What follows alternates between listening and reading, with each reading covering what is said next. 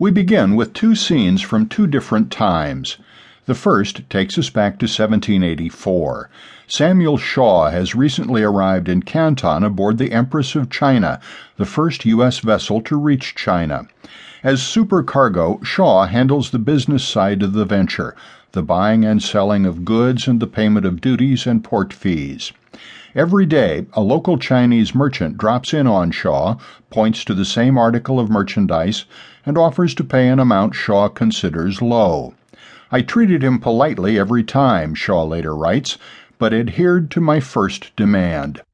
After cycling through this routine for several days, the man finally accepts the higher price, and Shaw happily sells him the article. Though the transaction is complete, the man is not finished. Throughout the process, he has shown a strange interest, not just in Shaw's merchandise, but in Shaw himself.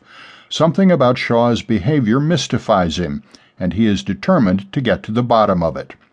"You are not Englishman?" he finally asks.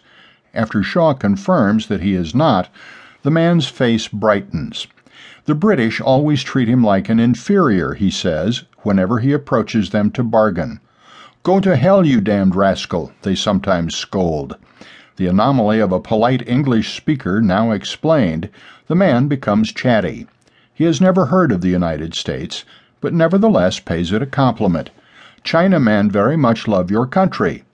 Though these words flatter Shaw, the ones that follow carry an ominous tone. "All men come first-time China very good gentlemen," he observes. "I think 2-3 times more Canton, you make all same Englishmen too." Shaw has made a favorable first impression, but will he and the Americans who follow him to China come to act more and more like the British?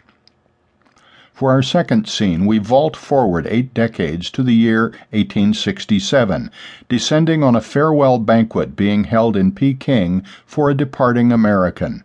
Anson Burlingame plans to head home after serving 6 years as the American minister to China. Overflowing with charisma and bonhomie, Burlingame has endeared himself to European and Chinese colleagues alike. In particular, he has won over both Prince Gong, the leader of China's ruling faction, and the members of China's Foreign Affairs Office, the hosts of this gathering. As Burlingame says his goodbyes, the Chinese blindside him with an astounding offer. "Events of such importance have transpired within a few days," his flabbergasted wife informs their son, "that I take advantage of the Russian mail to write you something about them." Her astonished husband has just been appointed ambassador from China to all the treaty powers. The Chinese government rapidly confers on Burlingame an official title and rank and empowers him to represent China in Washington, Moscow, European capitals, and most important of all, London. Days later, he and his delegation embark for San Francisco. What do these two scenes tell us? In the most practical sense, they set the temporal boundaries for this book, which begins with the Empress of China, 1784, and ends with the Burlingame mission, 1867 to 1870. More substantively, the scenes describe Sino-American relationships, which lie at the heart of this book. In writing it, I wanted to tell the story of early Americans in China, explaining how the two peoples first met in the 18th century and how that relationship matured in the 19th.